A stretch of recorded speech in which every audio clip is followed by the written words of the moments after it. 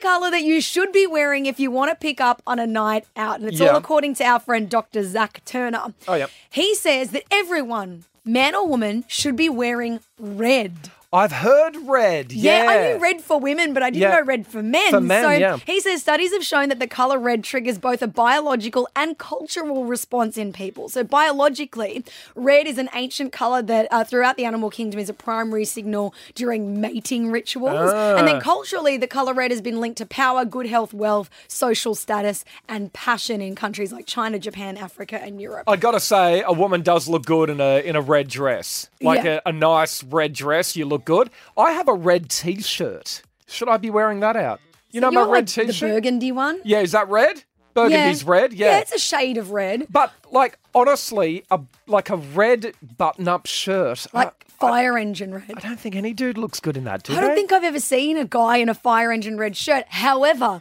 I did compliment my guy mate the other day on his fire engine red sneakers. Ah, okay. So maybe shoes will do the trick. Shoes will do the trick. I think, red shoes. Oh, actually, Sean in the newsroom's wearing a burgundy. It's reddish, isn't it? Yeah. Button-up Reddish, shirt right now. yeah. No, I'm talking. I'm wearing red lipstick today. I'm talking bright red. Like a bright. Would a guy look okay in a bright red button-up shirt? I feel you'd have to be very out there to do it. Like me. Sure, like you.